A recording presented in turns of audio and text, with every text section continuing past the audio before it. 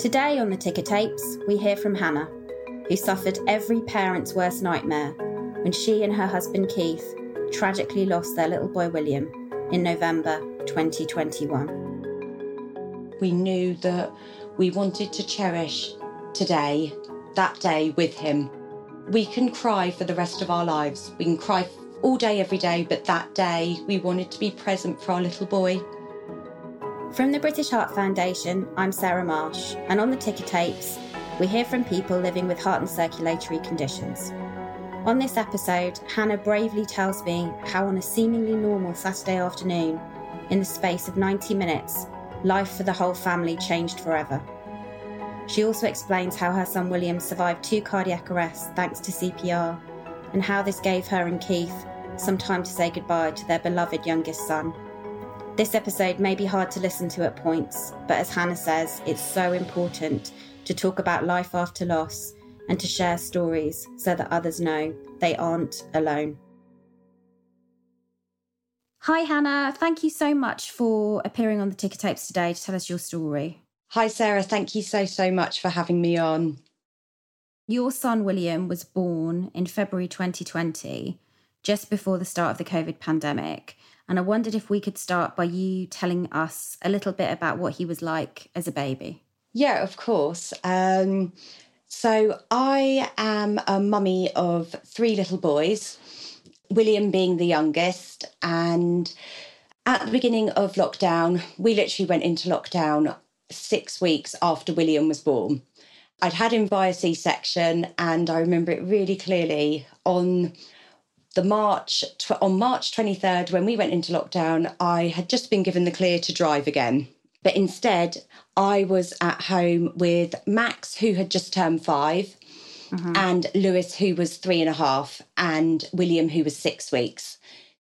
William, from a very young age, was used to noise, was used to a house full of people and disruption, and he thrived off of that. If we fast forward a year later to the summer of 2021, he was between 15 and 18 months and just such a happy toddler. He thought every single person who came round to our house was there to play with him.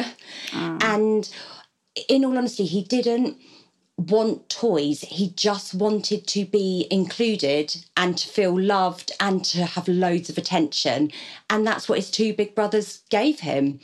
I mean, obviously he was like a very much people person, even from that very young age. Very, very much a little people person. He was a little entertainer.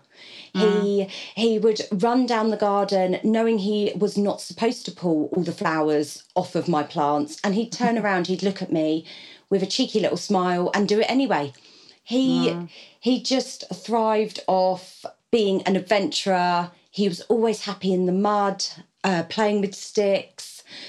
He really did just want to be involved in what anybody else was doing. I think he went from a baby to a toddler overnight. And his 2 big brothers worshipped him. He completed our family in a way that we didn't realise was possible, because between Max and Lewis there's only 18 months. So Max doesn't remember Lewis as a baby. And for them both to have been given the best gift in the world, which was William, they were just all so happy in such a little boy gang, and I know would have caused me a lot of trouble in years to come. Important to say, William went through just the normal colds that any little toddler does, the runny nose, slight temperatures, but nothing that Calpol and Nurofen couldn't fix. And he only visited the GPs for his routine vaccinations. All he knew was being surrounded by love and his brothers and just a house full of love, really. Exactly that. He knew no different. And actually, I think he was quite surprised when all of a sudden his 2 big brothers went off to school 5 days a week and he was left at home with me. I think I wasn't as exciting as they were. We fast forward then to Saturday, 13th of November 2021, which was seemingly, on the face of it, just another sort of normal hectic day for your family. Yeah. William had a slight temperature that day, but he generally was fine in himself. And sort of that afternoon, sort of early evening, your giving the boys pizza for dinner, and suddenly everything changes, literally in a moment, really. Can you please explain what happened next? Yeah, of course. So William woke up Saturday morning with a slight temperature, and it was no higher during the day than 38 degrees. But it came straight back down to under 37 with a single dose of Calpol. I've got videos of him that day, climbing, jumping, laughing, playing. I always say to people, if what happened later hadn't have happened, it was just a regular weekend. I wouldn't remember it now. There was nothing out of the ordinary. And so at 4:15 that day, I popped Will into his high chair and gave him some water and some pizza. And his older brother, Max, was at home with me as well. And he was having his tea. And actually, William ate all of his dinner so quickly, he wanted more. So I had to pinch some more pizza from Max's plate. I went round the corner of our kitchen just to our fridge. And when I came back, I could see the behind of William, and the right side of him was slumped into like the corner of the high chair. And I thought, that's weird. Yeah. Went round to look at him, and I initially thought he was choking because he was eating food. Very quickly, I noticed that his eyes had rolled up and backwards, and he was shaking. It was what's known as a tonic-clonic seizure, which is where you lose consciousness and your body goes stiff and your limbs jerk about. I didn't know that information at the time. I just knew it was a seizure. I was pretty certain it was. I unstrapped him really quickly, dialed 999. The first responder on the phone, she stayed on the line with me, and she told me to lay him on the floor. Don't try and do anything. He needs to just let his body do what it's going to do and come out of it itself. Yeah. And our telephone conversation finished in just under 6 minutes because the paramedics had arrived. If I'm honest, I calmed down slightly when they arrived because I just thought, they're here and they're professionals. They'll be a lot calmer than me. They'll know what to do. So initially there were 2 paramedics who arrived, and I then stepped aside. I was cuddling Max. He was, scared and upset. One, seeing his little brother in a state that he's never seen him in, and seeing me so frantic. And I like to see your mother out of control, basically. I couldn't fix this. And then 5 minutes later, another paramedic arrived, and 2 policemen came as well. One policeman looked after me and one looked after Max. And he was very calming, very reassuring, and he wanted to know what time my husband was going to be home. William had been fitting for around 20 minutes at this point, which is it's a really long long time to be fitting. And he said, let's call your husband. And Keith was still half an hour away. Part of me was thinking, by the time Keith gets home, William's going to be out of this. We're going to be getting ready to go to the hospital. Yeah. And that is how I was trying to get myself through this event, which was taking place at our house. Then another member from the critical care team arrived. So there were then 4 paramedics, and his seizure lasted 45 minutes. Wow.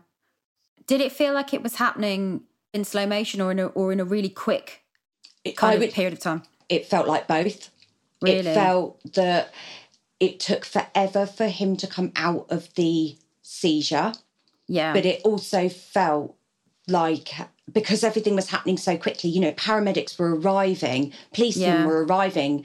My parents had arrived back with Lewis as well because they'd taken him out for the day. So it felt as if it had happened in the space of minutes, but also felt like a lifetime to be told William stopped seizing. Then we were told, I had heard of this, but as I've spent the last year raising awareness, I know quite a lot of people haven't heard of febrile seizures. Yeah. So a febrile seizure is, it's a type of seizure that small children can suffer when they spike a fever. Mm-hmm.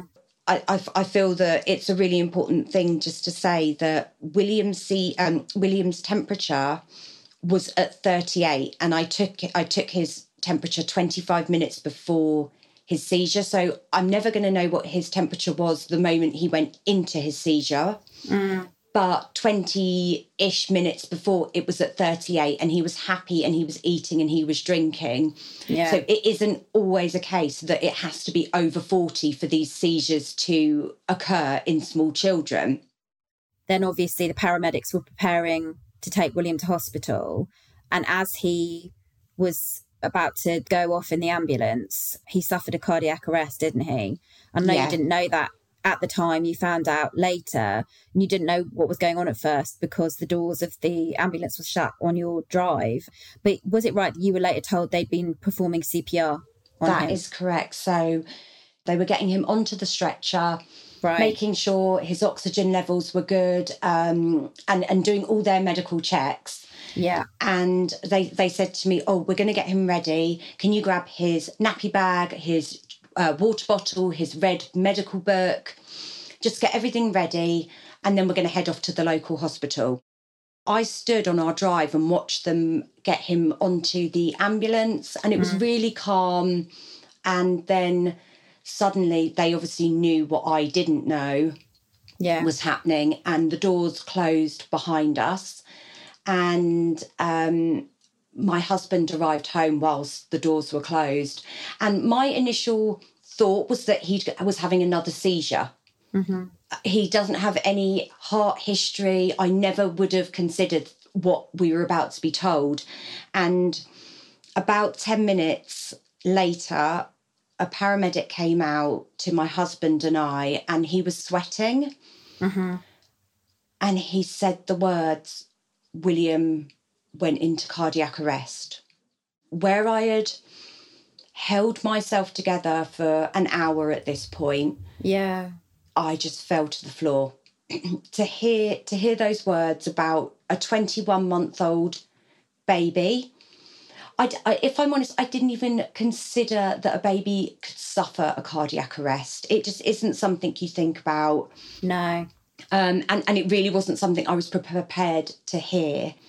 And after his seizure, 5 minutes later, he went into cardiac arrest. And from his medical notes and from the debrief meeting that we have had with the hospital a few months after William died, what we know is that his breathing had slowed down in the ambulance and that he became breathless. Mm-hmm. And then he became bradycardic, which is the slowing of the heart. William's heart rate was at 41 beats per minute. And that was then when CPR commenced. He was given a shot of adrenaline as well. Mm-hmm. And he was ventilated. From the paramedics performing CPR on our son, they managed to get the return of the cardiac activity. As you say, cardiac arrest can happen to anyone of any age at any time, but you would never think that your seemingly healthy, happy, not even 2-year-old baby, this is something that can impact a little boy so full of life, so young. And then actually what happened next was that that he was brought back by CPR, and they were then travelling to hospital with you and Keith, your husband, following behind. And then the ambulance then pulled over at the side of the road, didn't it? And you were sitting behind, and again, you didn't know what was happening. And you were later told that he had suffered a second cardiac arrest. And am I right in thinking that this time the paramedics performed CPR for even longer? It was about 11 minutes. That is correct. Keith and I were terrified, but we were not prepared for that car journey to the hospital. We were being driven in a doctor's car by the 2 policemen, and they were wonderful, really reassuring. just trying to keep two parents who were absolutely broken calm. And we saw an ambulance pulled over by the side of the road. We weren't 100% sure it was our ambulance, but in our hearts we knew it was. And we sat in that car, and the words that came out of mine and Keith's mouth were, is he dead? It is our little boy. Has he died? The information that we knew was that he'd had a prolonged seizure and that his body was so tired and had suffered so much trauma that it had gone into cardiac arrest. And the paramedics, they started moving again. The blue lights started and they headed off to hospital, and we followed behind, not knowing anything. When we got to the hospital, we were taken into the family room, and we were told William had suffered a second cardiac arrest on the side of the road. Our paramedics, they gave him 2 doses of adrenaline. He was ventilated, and they'd intubated him, and they performed life-saving CPR on our little boy at the side of the road. So when we arrived at the hospital, they said to us, he's alive. Do you want to see him? Yeah. And so we were taken into a room where there were, I counted 7 doctors, nurses, anaesthetists in there with him. Right. And Keith and I just stood there frozen. That this had, in 90 minutes, this is where our life was. You know, you never think this could happen to you. And in the space of literally 90 minutes, your life as you knew it was changed forever. It was. No one knows how they're going to react or how they're going to feel in this kind of situation. And you didn't know what was happening, what was going on. You were just terrified. We stayed at the local hospital for another 3 hours. Right. The news we were given next was, your son, we don't have an intensive care unit here for children. We will be transferring you to a specialist hospital in London. And I remember looking at the consultant and just saying to her, what do you mean an intensive care unit? My emotions, I couldn't keep up with what was happening, if I'm honest. I just couldn't stop shaking. The only way I can describe it is a roller coaster of emotions, from the seizure to the paramedics arriving and breathing a sigh of relief, thinking, he's going to come out of this really soon. He's going to be okay. Yeah. To then them saying to us, he's had a prolonged seizure, again, hitting the pit of your stomach, to then we're on our way to the hospital. We're going to get him there. To then 2 cardiac arrests. And for me, the toughest moment of that night was sitting in that car on the side of the road. Yeah. Every time I have to drive over that bridge, those traffic lights, it just triggers PTSD. Yeah. And the not knowing, the fact that the words came out of our mouths that night, is William alive? Is William dead? Could he die? It really does go to show how precious and how fragile life is, and that it can change quite literally in a heartbeat.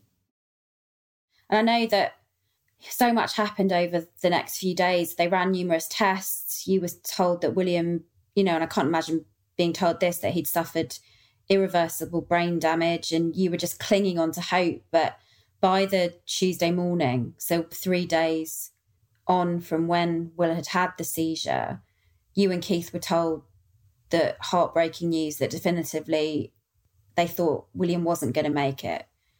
I mean, the trauma you both gone through over those 3 days, I can't imagine. But can you put into words what it was like, that final day before he slipped away, the time you spent with him? Anyone who is listening to this, who has been into intensive care, who has watched a loved one in that environment, will know it never leaves you. And there is so much from those 4 days that I hope we never see again or witness again. For Keith and I, William's body was there in front of us. Yeah. And he still looked absolutely perfect. And if you took all the wires away from him, you'd have just thought he was peacefully sleeping. Mm-hmm. And the consultant spoke to us. I mean, she was probably speaking complete sense, but I hadn't slept for 2.5 days and I'm living my worst nightmare. Yeah. And she said to us that his brain damage was irreversible. They said that William's brain damage was so catastrophic that his body was already shutting down. And we just sat there looking at our perfect little boy. Yeah. And that was on the Tuesday we were given the news. Yeah. And it was the Wednesday morning when the sun came up, and Keith and I probably had moments of sleep. Mm-hmm. And we just knew today was the day. I don't know why, but we just knew that we knew his heart rate was starting to slow. Yeah. Everything was becoming much harder for him. Mm-hmm. And we didn't even say it to each other, but we knew that we wanted to cherish today, that day with him. We can cry for the rest of our lives. We can cry, all day, every day. But that day we wanted to be present for our little boy. And we played him his favourite cartoons. We told him stories. And life support was removed at 4 p.m. And Keith and I Keith was one side, I was the other side of him in this single bed. And I told him the story of his life. I told him about his brothers, the garden, the holidays, everything that had shaped him that summer to be the little boy that we would love forever and never forget. And I don't know why, because this isn't a song that had ever meant anything to me beforehand, but the words to Snow Patrol, Chasing Cars, came into my head, and I just said to him, if I just lay here, will you lie with me and just forget the world? And I just didn't want to leave that room and leave my child. It's so hard to talk about. It is. Like you say, I mean, that is a situation that no person, never mind no parent, would ever want to live through. And I just can't imagine. Words aren't really enough, are they, to sort of explain what you went through? No, and that I remember very early on after losing William, and it's feelings that you never knew you had inside of you or that were possible to feel. And I believe in myself, I don't know if it's the same with other people, but there are certain feelings that you would only feel if you lost a child, because that goes against the natural order of things. Yeah. No parent should have to watch their child die. That is not the natural order. You don't have a child. You have a child thinking they will be at your funeral, not that you will be at their funeral. After you'd lost William, you were told that his category of death was SUDC, which stands for sudden unexplained death in childhood. And I know that it's an area that still not enough research has been done. Parties are doing research, and the BHF is one of those. The BHF is currently funding research into sudden cardiac death. The shock families must feel when they go through something like this is unimaginable, but having, sort of no explanation for it, does that make it worse? Does that make it harder to cope in those sort of early weeks? So, because this all happened in the space of 4 days, I don't think straight away I fully understood, one, what had happened, and two, that we didn't have any answers. It was when I had to start letting the world know what had happened that I would face questions. Yeah. The what, why, how? Yeah. Are you and Keith satisfied with that answer? Keith and I had sat in that paediatric intensive care unit and we'd spoken with doctors. We had a nurse 24/7 with William. At all times, he had a member of a medical team with him. And we saw everything that they did to fight for our little boy.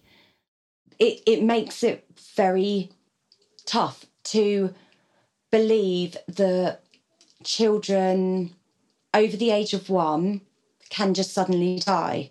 I think for anyone who hasn't heard of SUDC, it is a category of death in children aged 1 to 18, which remains unexplained after a thorough investigation, which includes a post-mortem, which means families like us live without answers. And it was 5 months after William died that we got the post-mortem report back. And I received a telephone call and I said to the lady on the phone before she even gave me the answer, I said, there's nothing, is there? I said, I know my little boy. I said, I know there was nothing wrong with him. And she said, Hannah, I'm so sorry. No, we do not have any more information that we can give to you. I work hard with the charity SUDC UK. Like we're striving to gain medical research and to raise awareness of this category of death, and really importantly to offer early support to families who are going through such trauma.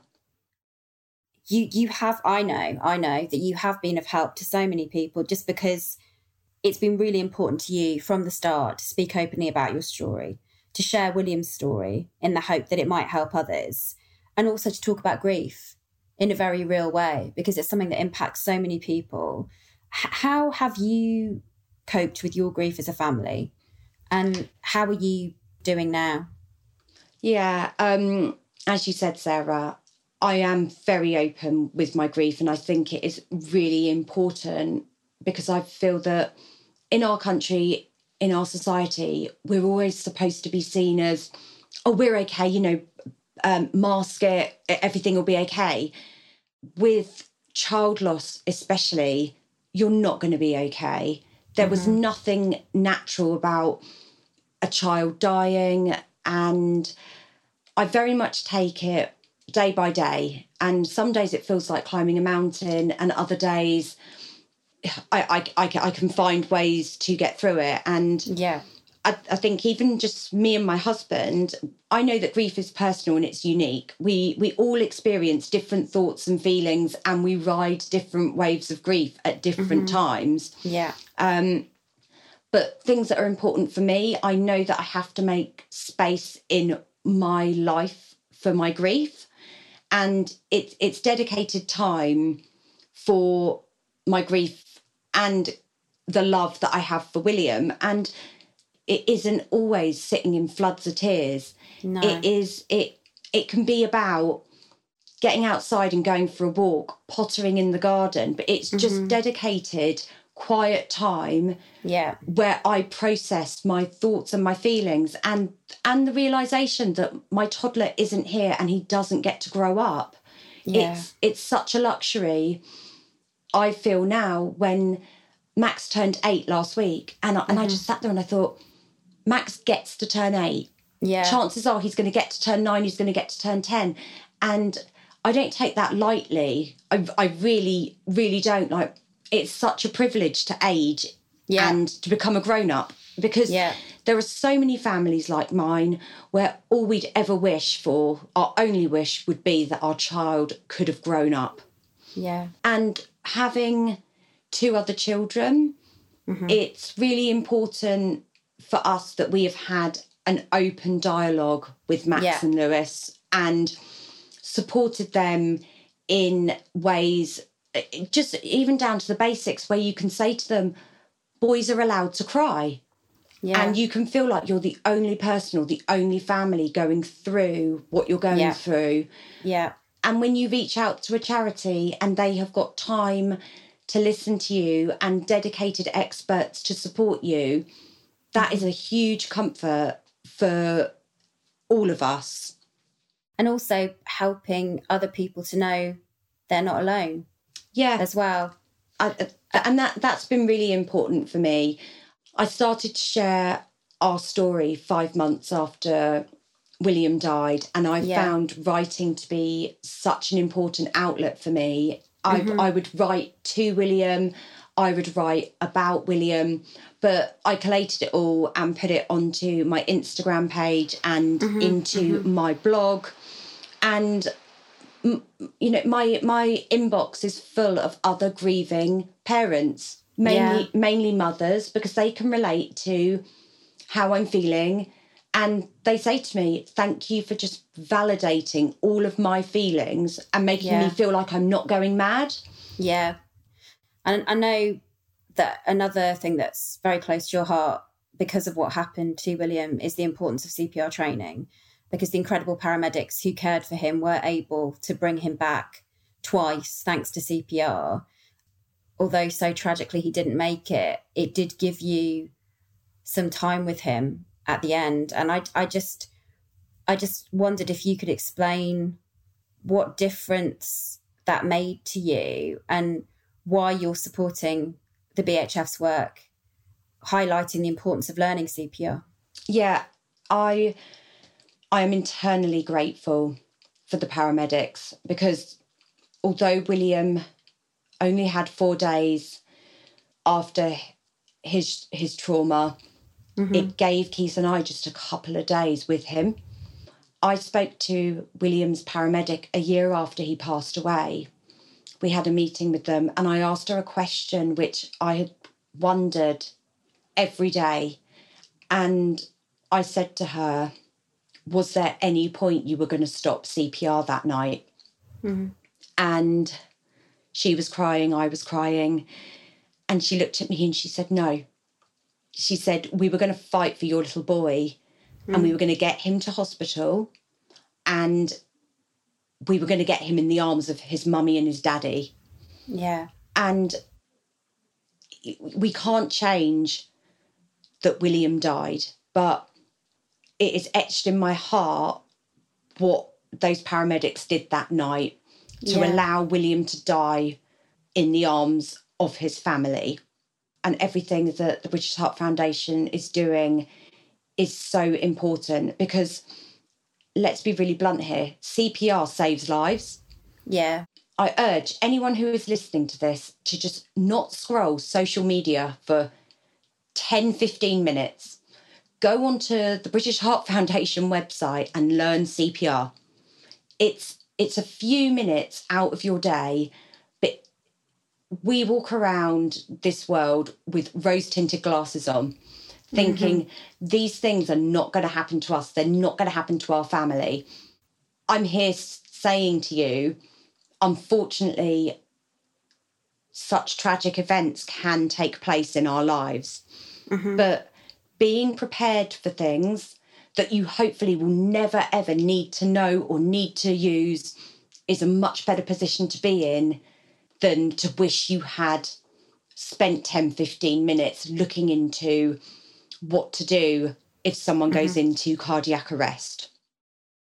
The BHF has our free interactive online tool Reviver, and you can literally learn CPR in 15 minutes. You need your mobile phone and a cushion, that's it. And in 15 minutes, you can learn how to save a life. You never know when it might happen to a family member. You never know, it might happen to somebody next to you in the street. But as you say, if you're prepared, you will be the best tool to save that person's life or give them the best chance of saving their life. I can't stress it enough. Just spend a little bit of time understanding about cardiac arrest, learning about a defibrillator. Just really spend a little bit of time educating yourself. You've spoken so eloquently about, you know, the work that you're doing to try do something, do all you can do to learn from William's loss and to help others and to help educate others. Your little boy, he was so beautiful. He was only here for 21 months, but he touched so many lives, Hannah. And do you think sort of finally, is that what drives you on to keep talking about this CPR, to keep talking about grief and life after loss? because you want that to be the lasting legacy to William. Absolutely, Sarah. I share our story, and probably more importantly, I share my beautiful little boy with the world, because he is worth so much more than 21 months and a tragic death. Mm-hmm. He is a little boy who he's done more in his lifetime and since his loss than a lot of people will ever do. We've spoken about him on the radio.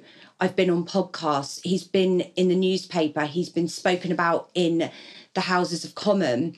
You know, his legacy is about awareness, research, and it's about his strength and my hope as a mother that one day life will be wonderful. It won't ever be the same. It can't be the same. But I cling on to that hope and strength that one day life will be wonderful. He's taught me so much that tomorrow isn't a promise to anybody. No. So be kind to yourself, be kind to other people, and just know that small things that you do each day can really make a difference. It doesn't have to be the big things. It can just be the small things in life, and they're the ones that make you appreciate everything that you have. Well, thank you so much for speaking so bravely about something that is so difficult. I think it's such an important conversation to have, and just thank you so much for appearing on the Ticker Tapes. Thank you so much for having me on, Sarah, and letting me speak about my beautiful son and just helping to raise awareness of things that are really close to my heart, and just to support other families who, like mine, are going through a difficult journey which you didn't ever imagine that you'd have to be on. So thank you to the British Heart Foundation. The BHF is constantly funding research into sudden, unexplained cardiac death. Every year in the UK, there are more than 30,000 out-of-hospital cardiac arrests where emergency medical services attempt to resuscitate the victim. But sadly, the survival rate is low. Just 1 in 10 people survive. Early CPR and defibrillation can help to double the chances of surviving such a cardiac arrest, and many of us may witness a cardiac arrest in our lifetime. With the BHF's free, interactive online CPR training course Reviver, you could learn to save a life in just 15 minutes. You'll find more information at reviver.bhf.org.uk. If you've got any questions or concerns about your heart or circulatory health and would find it helpful to speak with a cardiac nurse on the BHF's Heart Helpline, go to our website at bhf.org.uk/heart helpline, where you'll find all the contact options. You'll also find useful information in the episode notes and on our website, bhf.org.uk. And if you've got your own heart story or have any thoughts on this episode, please get in touch with us by emailing thetickertapes@bhf.org.uk. See you next time on the Ticker Tapes.